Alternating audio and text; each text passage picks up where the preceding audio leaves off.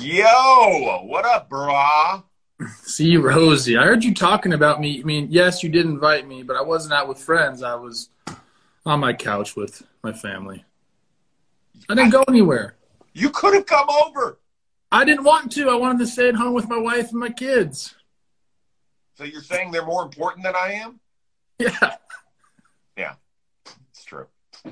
Hey, before we get started, we didn't mention this yesterday. I think both you and I both have a few awesome moments with this guy who passed away, Ray Fosse. Yeah. I wanted to give a shout out. I only played with Oakland for half a year. They signed me as a free agent. I was there until June. Wasn't a great player while I was there, but I'll tell you what, Ray was incredible to me. Always talking to me, boosting me up, making me very optimistic about what I was dealing with. And that wasn't just to my face, like, talking to me. Also on the broadcast too. Like, the guy he was one in a million. And, a lot of people's hearts are broken around Oakland. And like I said, I only knew him for a short time, but he made a big impact on me. So I wanted to just make sure we give a shout out to Ray Fosse.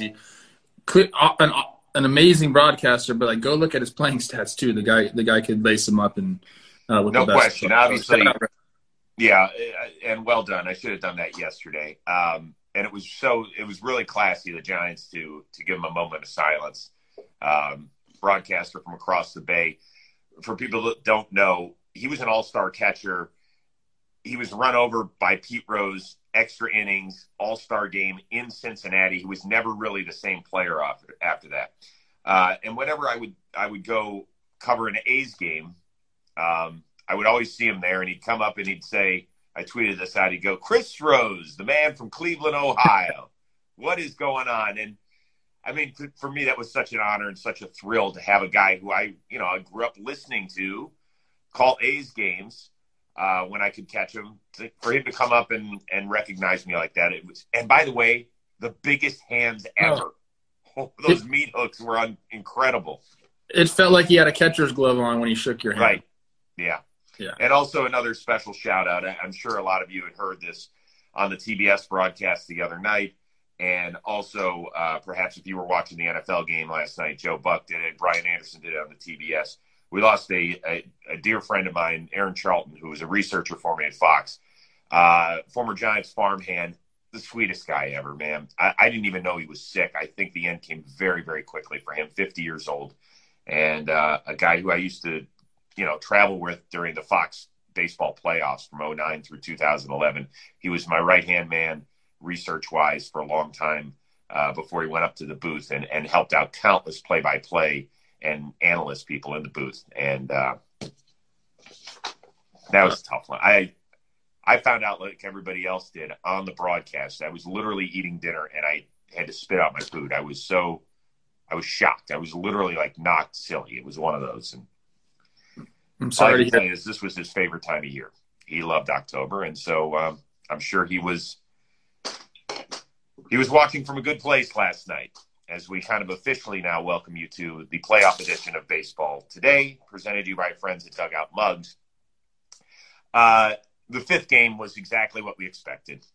Tight, low scoring, great call on your part, and down to the final swing. What will you take away from that game last night? I mean, it was Vin Scully called it the most important game in the rivalry history, which, if anyone knows, is a big rivalry. And I think it lived up to those expectations. That's kind of what my main takeaway is. It was just a great baseball game. Logan Webb announced himself as a star.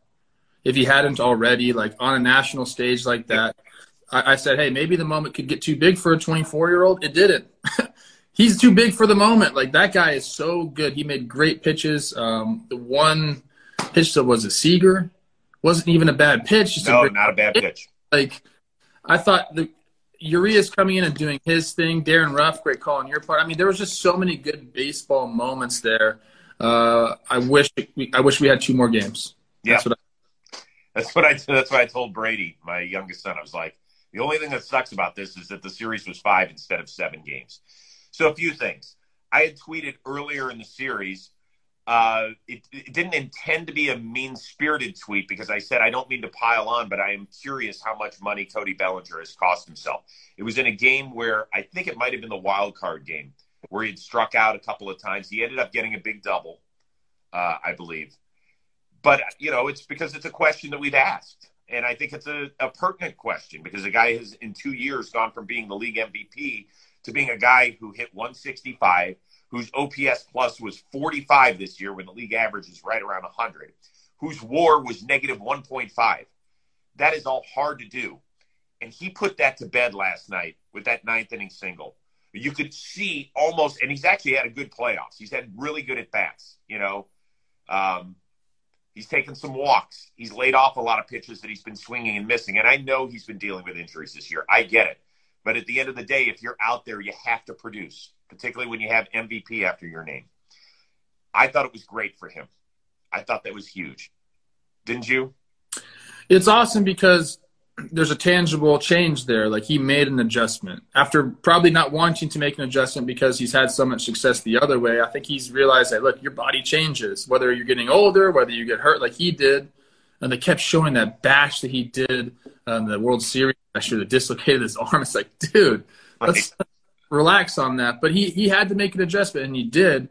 And it's been paying off. Like, hopefully that carries into the rest of the playoffs, into the offseason, and he can come back and do it for 162. Because I know it's erasing a lot of the season in our memory now, but, like, we're still going to think about how rough of a year he had in 2021, regardless of what he does in the playoffs. We'll be happy for him that he maybe turned it around in the playoffs, but you got to get it done through 162 as well, especially if you're trying to get paid, like you're saying. So the adjustment seems to be working. I'm happy for him because everyone loves him. You talk to anybody, like I put out something the other night on my Instagram. I said, Belly getting knocks at the Dodger game. And I had a bunch of guys saying, like, we love him. Like, that's so good. So he's well-liked around the game. I'm happy he made the adjustment. You just got to continue to do it.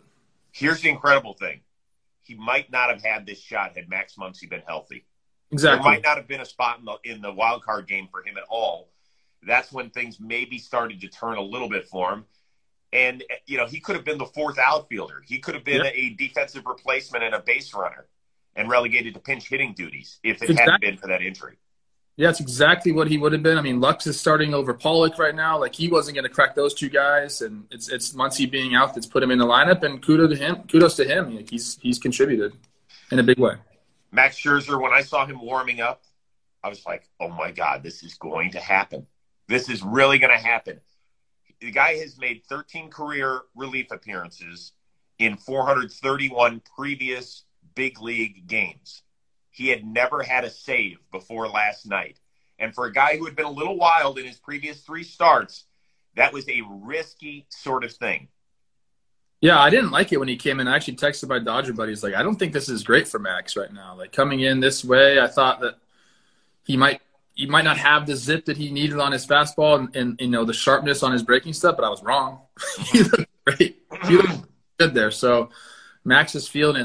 That's scary for the rest of the teams out there because, we know how deep this team is, and for him to be able to come up on short rest and pitch like that, like the guy's found something. It was a fascinating game. After we were done with baseball today, several hours later, we all get word about Corey Knebel. He did his job. Bruce Argreterol danced around some issues. Then Julio Urias comes in.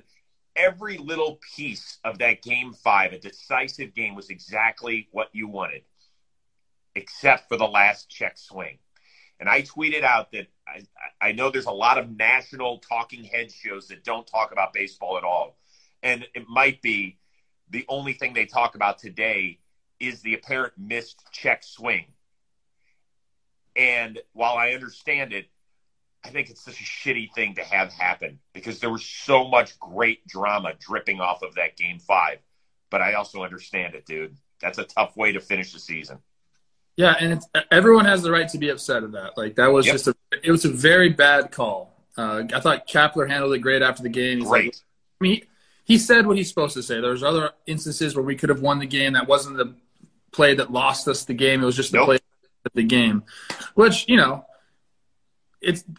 he's being a nice guy right there. That was a bad. But he's also being he's also right, because even if it's a check swing, isn't it 1-2 at that point for a guy who's 0-17 with 8 punch-outs against Scherzer? Yeah, Scherzer's not an easy bet, especially if you're like him and like me who don't see him well. So it was going to be tough for them. You just don't want the game to end that way. My point on the whole thing was that is an extremely difficult call. I don't care what anybody says on the internet. That was the easiest swing call there ever was. In real time, you're standing 100 feet away, 110 feet away, and you're looking at a bat going over 100 miles an hour like that. It's very tough to call. It's dumb that we have these – that we're letting umpires make these calls. Dale Scott came on our show and just said how difficult not only is the rule to interpret, but to be able to see it in real time. He said the only way you can get better at those is to see them a bunch and a bunch and a bunch. And even then, there are some times where it's just a guess. Yep. And that's what happened last night. It happened in the biggest moment. I feel terrible for Gabe. He knows he made a bad call. He's sitting in his hotel room somewhere right now with his head in his hands probably. So I don't want to pile on him. I just think we need something different for that. There's tennis has easy replay. Like we need something like that where we can green light, red light, or at least Chris, the very least have that thing be reviewable. Well, I think this has been unfortunately a common theme throughout the playoffs. The Kiermaier ground rule double, which was called correctly, the play with the Brewers, where it bounced around, but it was non-reviewable because it happened before third base. And now this. Not that they were all called incorrectly or correctly, whatever. The point is that we can be better as a sport. We can fix that stuff. Let's fix it so that the national shows that the only times they touch on baseball is when there's controversy because there's shitty calls or shitty rules. Let's not have that.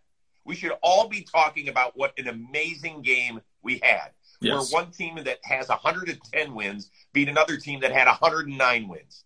This just doesn't happen in sports. That's what we should be focusing on. But because people are stubborn or they're slow, meaning they just don't want to deal with stuff, I don't get it. I don't get it. It was an excellent game. We should focus on it. Right. It was an awesome game. And Longo, my guy, almost got up there with a chance against Scherzer with the runner on. That's the one thing I'm most excited about. I needed that at bat. I needed that. Didn't quite happen. Didn't happen. He got left on deck. We'll have time tomorrow to focus on the Dodgers and the Braves as they rekindle their NLCS relationship for the second straight year. But we bid adieu to the San Francisco Giants. How do you sum up their season? I think it was a massive success. And I know it hurts right now. It hurts. All the Giants fans are hurting.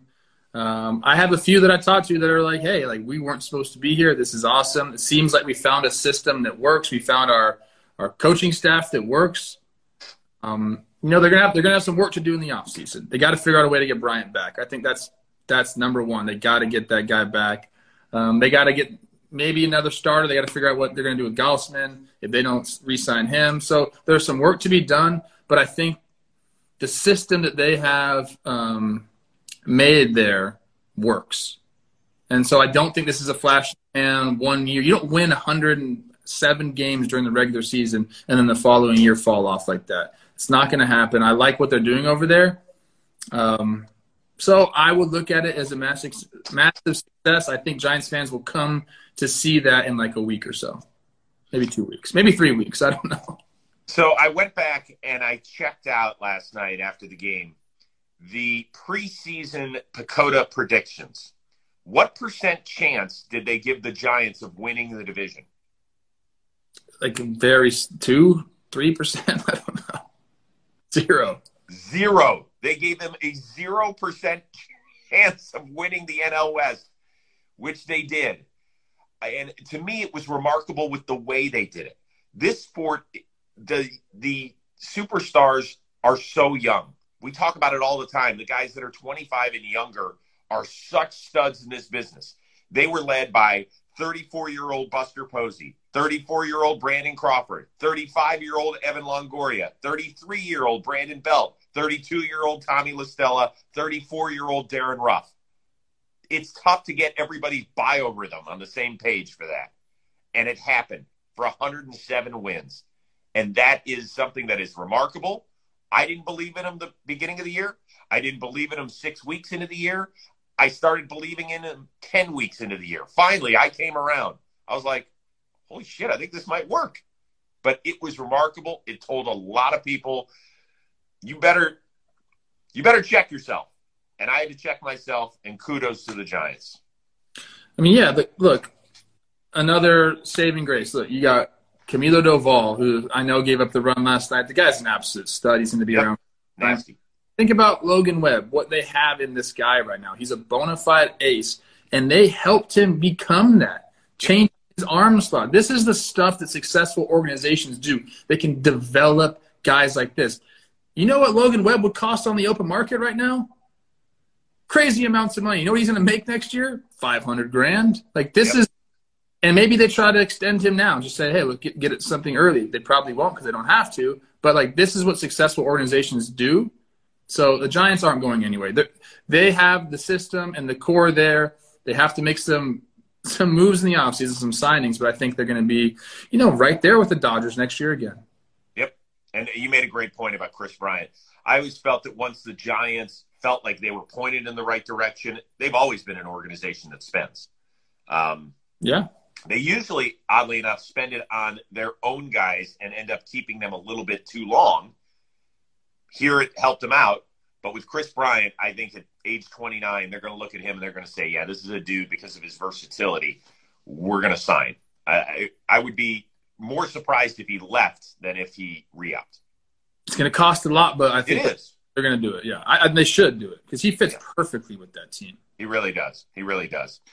In the meantime, I want to tell everybody, if you're like us, you love free stuff. Dugout Mugs wants to give free stuff away. It's very simple. Grab one of your Dugout Mugs that are engraved. I love the way this. Oh, God, this is amazing. Remember, this is a baseball bat material, and it's a cool Dugout Mug. You just do this. Take a picture, take a video, post on social media, tag Dugout Mugs. You'll be entered to win something free. Now, you might be saying, hey, Rose, Plouffe, I don't have any stuff. That's okay. That's where Dugout Mugs is saying, hey, come visit us at dugoutmugs.com. You can actually get the knob shot. Where the hell is my knob shot? Somebody took my knob shot.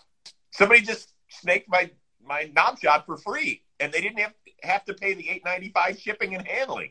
That's all you have to pay when you go to dugoutmugs.com, keyword today. So go out and get yours. They're going to be with us all playoffs long. They've got the great stuff. They've got, the regular. They've got the wine.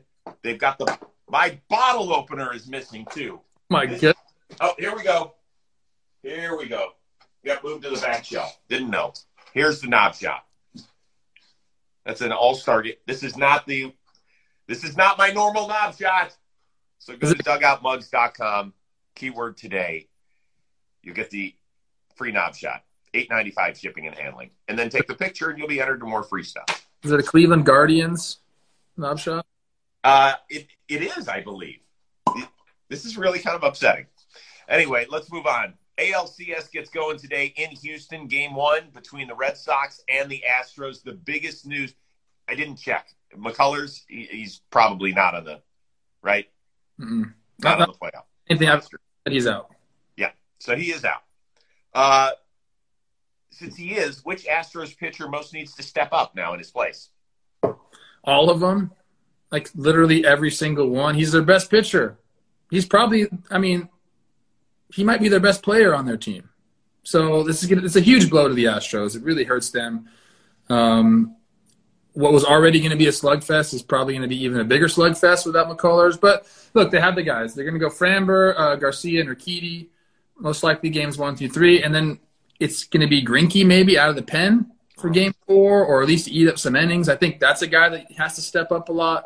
Urquidy's going to have to do it, and maybe Odorizzi. I haven't seen if he's on the roster. I'm assuming he's going to be on the roster. They need guys that can eat up some innings. So Greinke or Odorizzi going to have to come into one of these games, going to have to throw multiple innings, going to have to save the bullpen. And I think as we saw with Pivetta and what he did in the DS, I think those two guys are going to have to step up and eat innings for the Astros so they can have their pitching plan laid out the way they want to. You're going to have to eat the innings, and those two guys are going to have to do it. You mentioned him already, Urquidy. really, really good in the postseason, except for one series last year against Oakland where he was terrible. Other than that, he's been really good. He's pitched in 8 playoff games. He's made 4 starts. He's come out of the bullpen 4 times. He's really versatile. He can give you a little length as a starter. He did throw 6 innings of 1-run ball with, I believe, 7 or 9 strikeouts, something like 9 Ks against Boston back in May. Now, it was a little bit of a different Boston lineup. Like Devers was hitting 6th or 7th that day.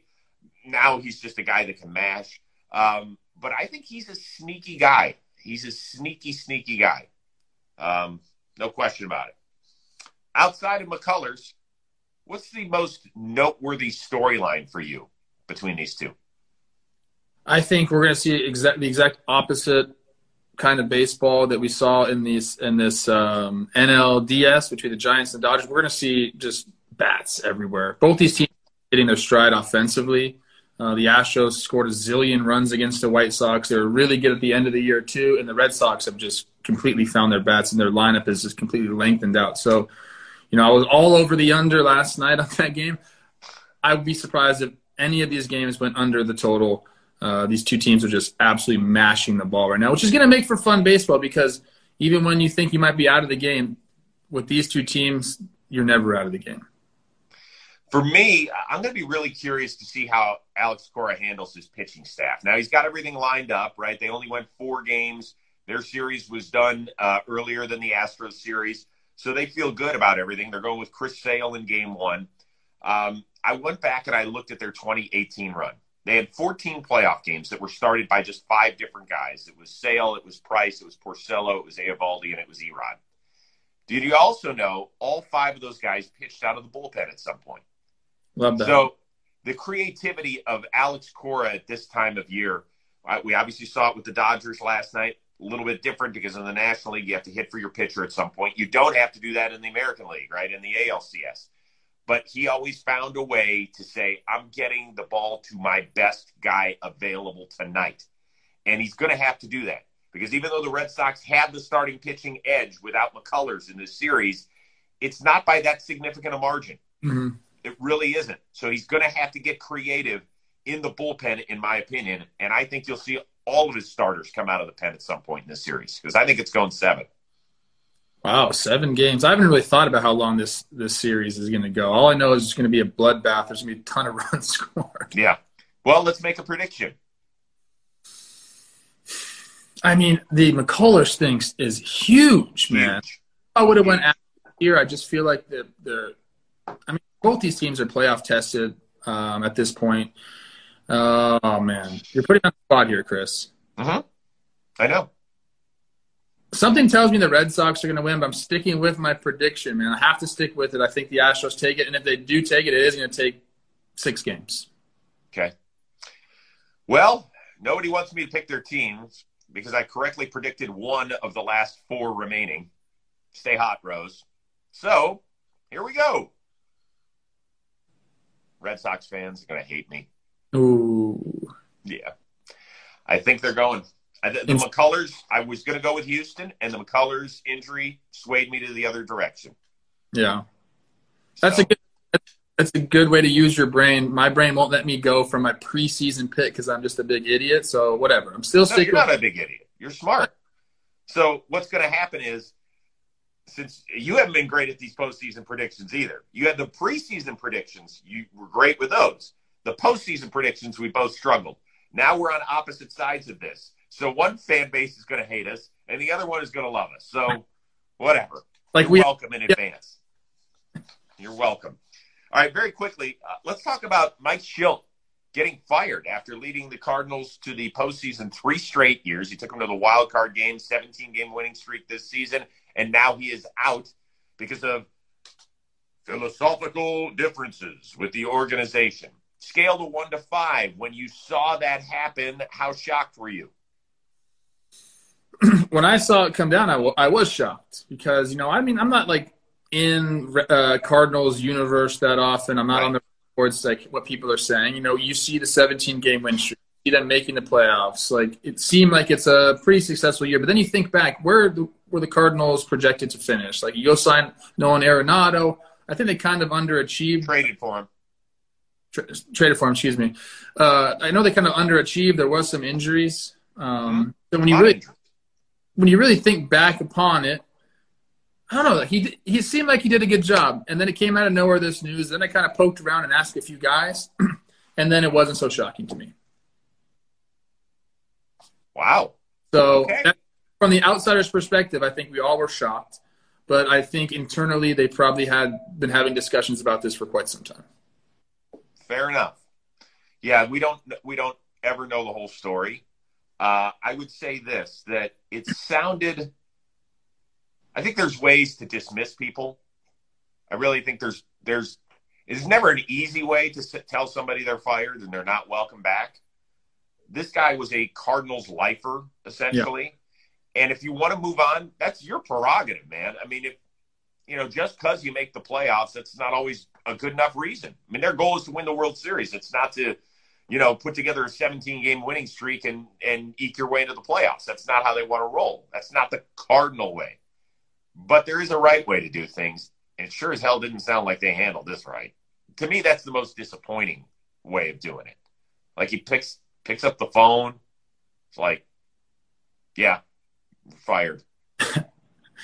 That's how it goes sometimes, though. I know, but it doesn't make it right. That's how I got fired from the Twins the first time. I got a phone call saying, "Hey, we're not." I got a voicemail left on my voicemail. See, that's some bullshit. I'm sorry. Who did that? Whoever is in charge there now. I think it was Falvey called me. It was either Falvey or the other guy, Levine. He's a good dude too. That was not.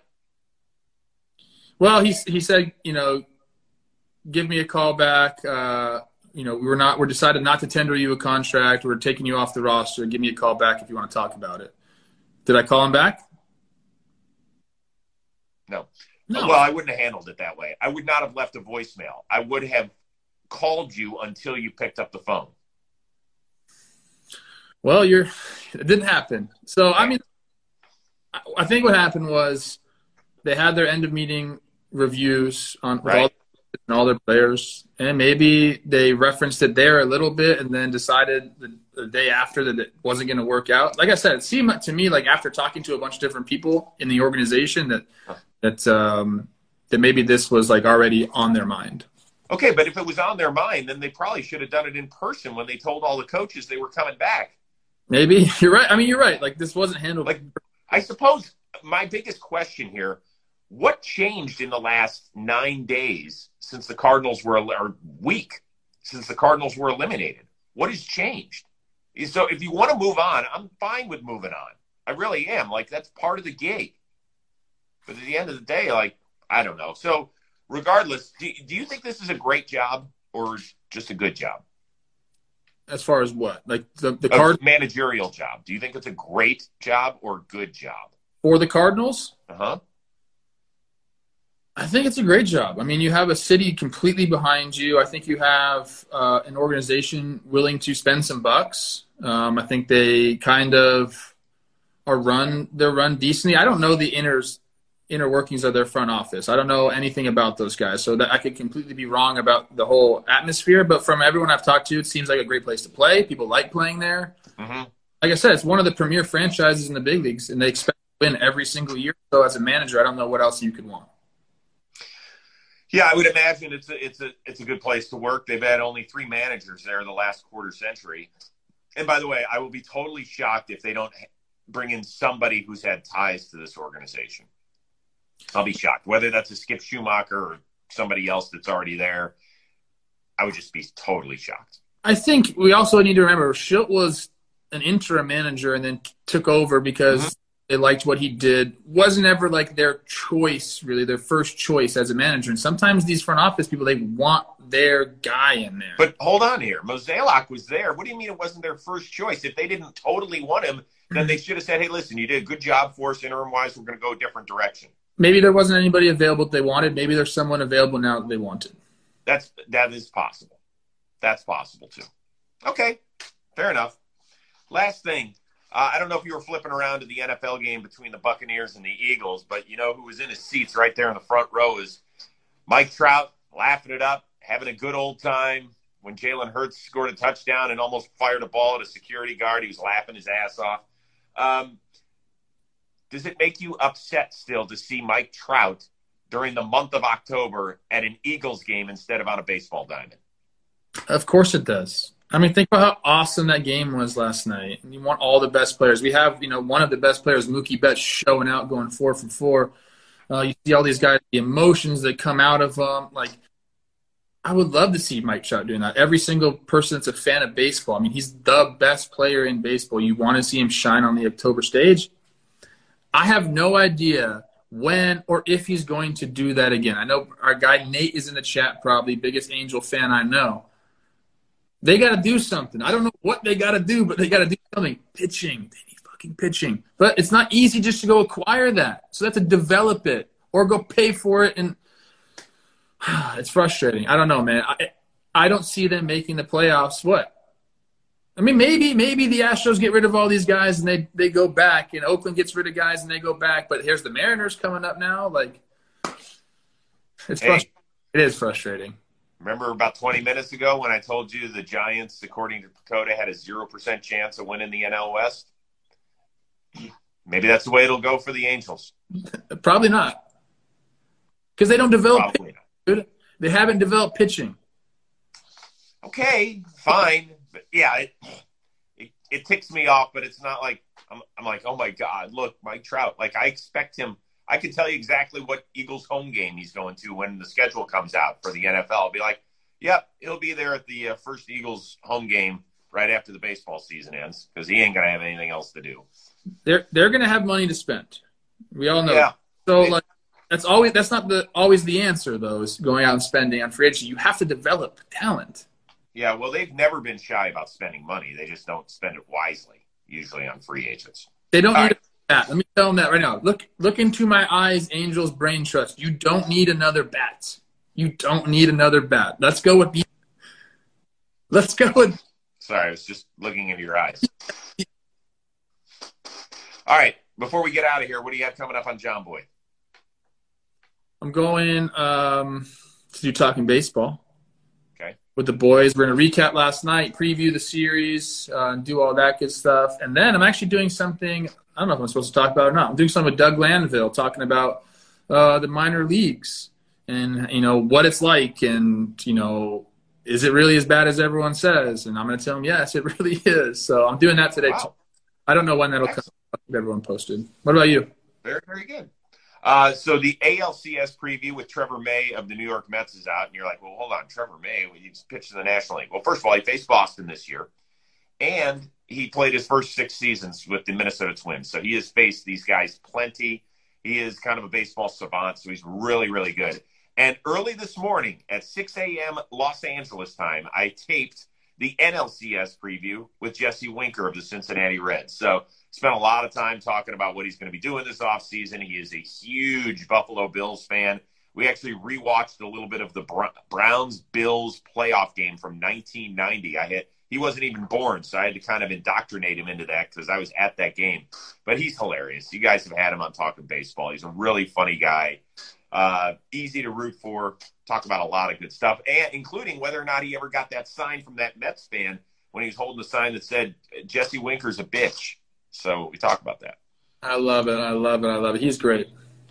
Very good.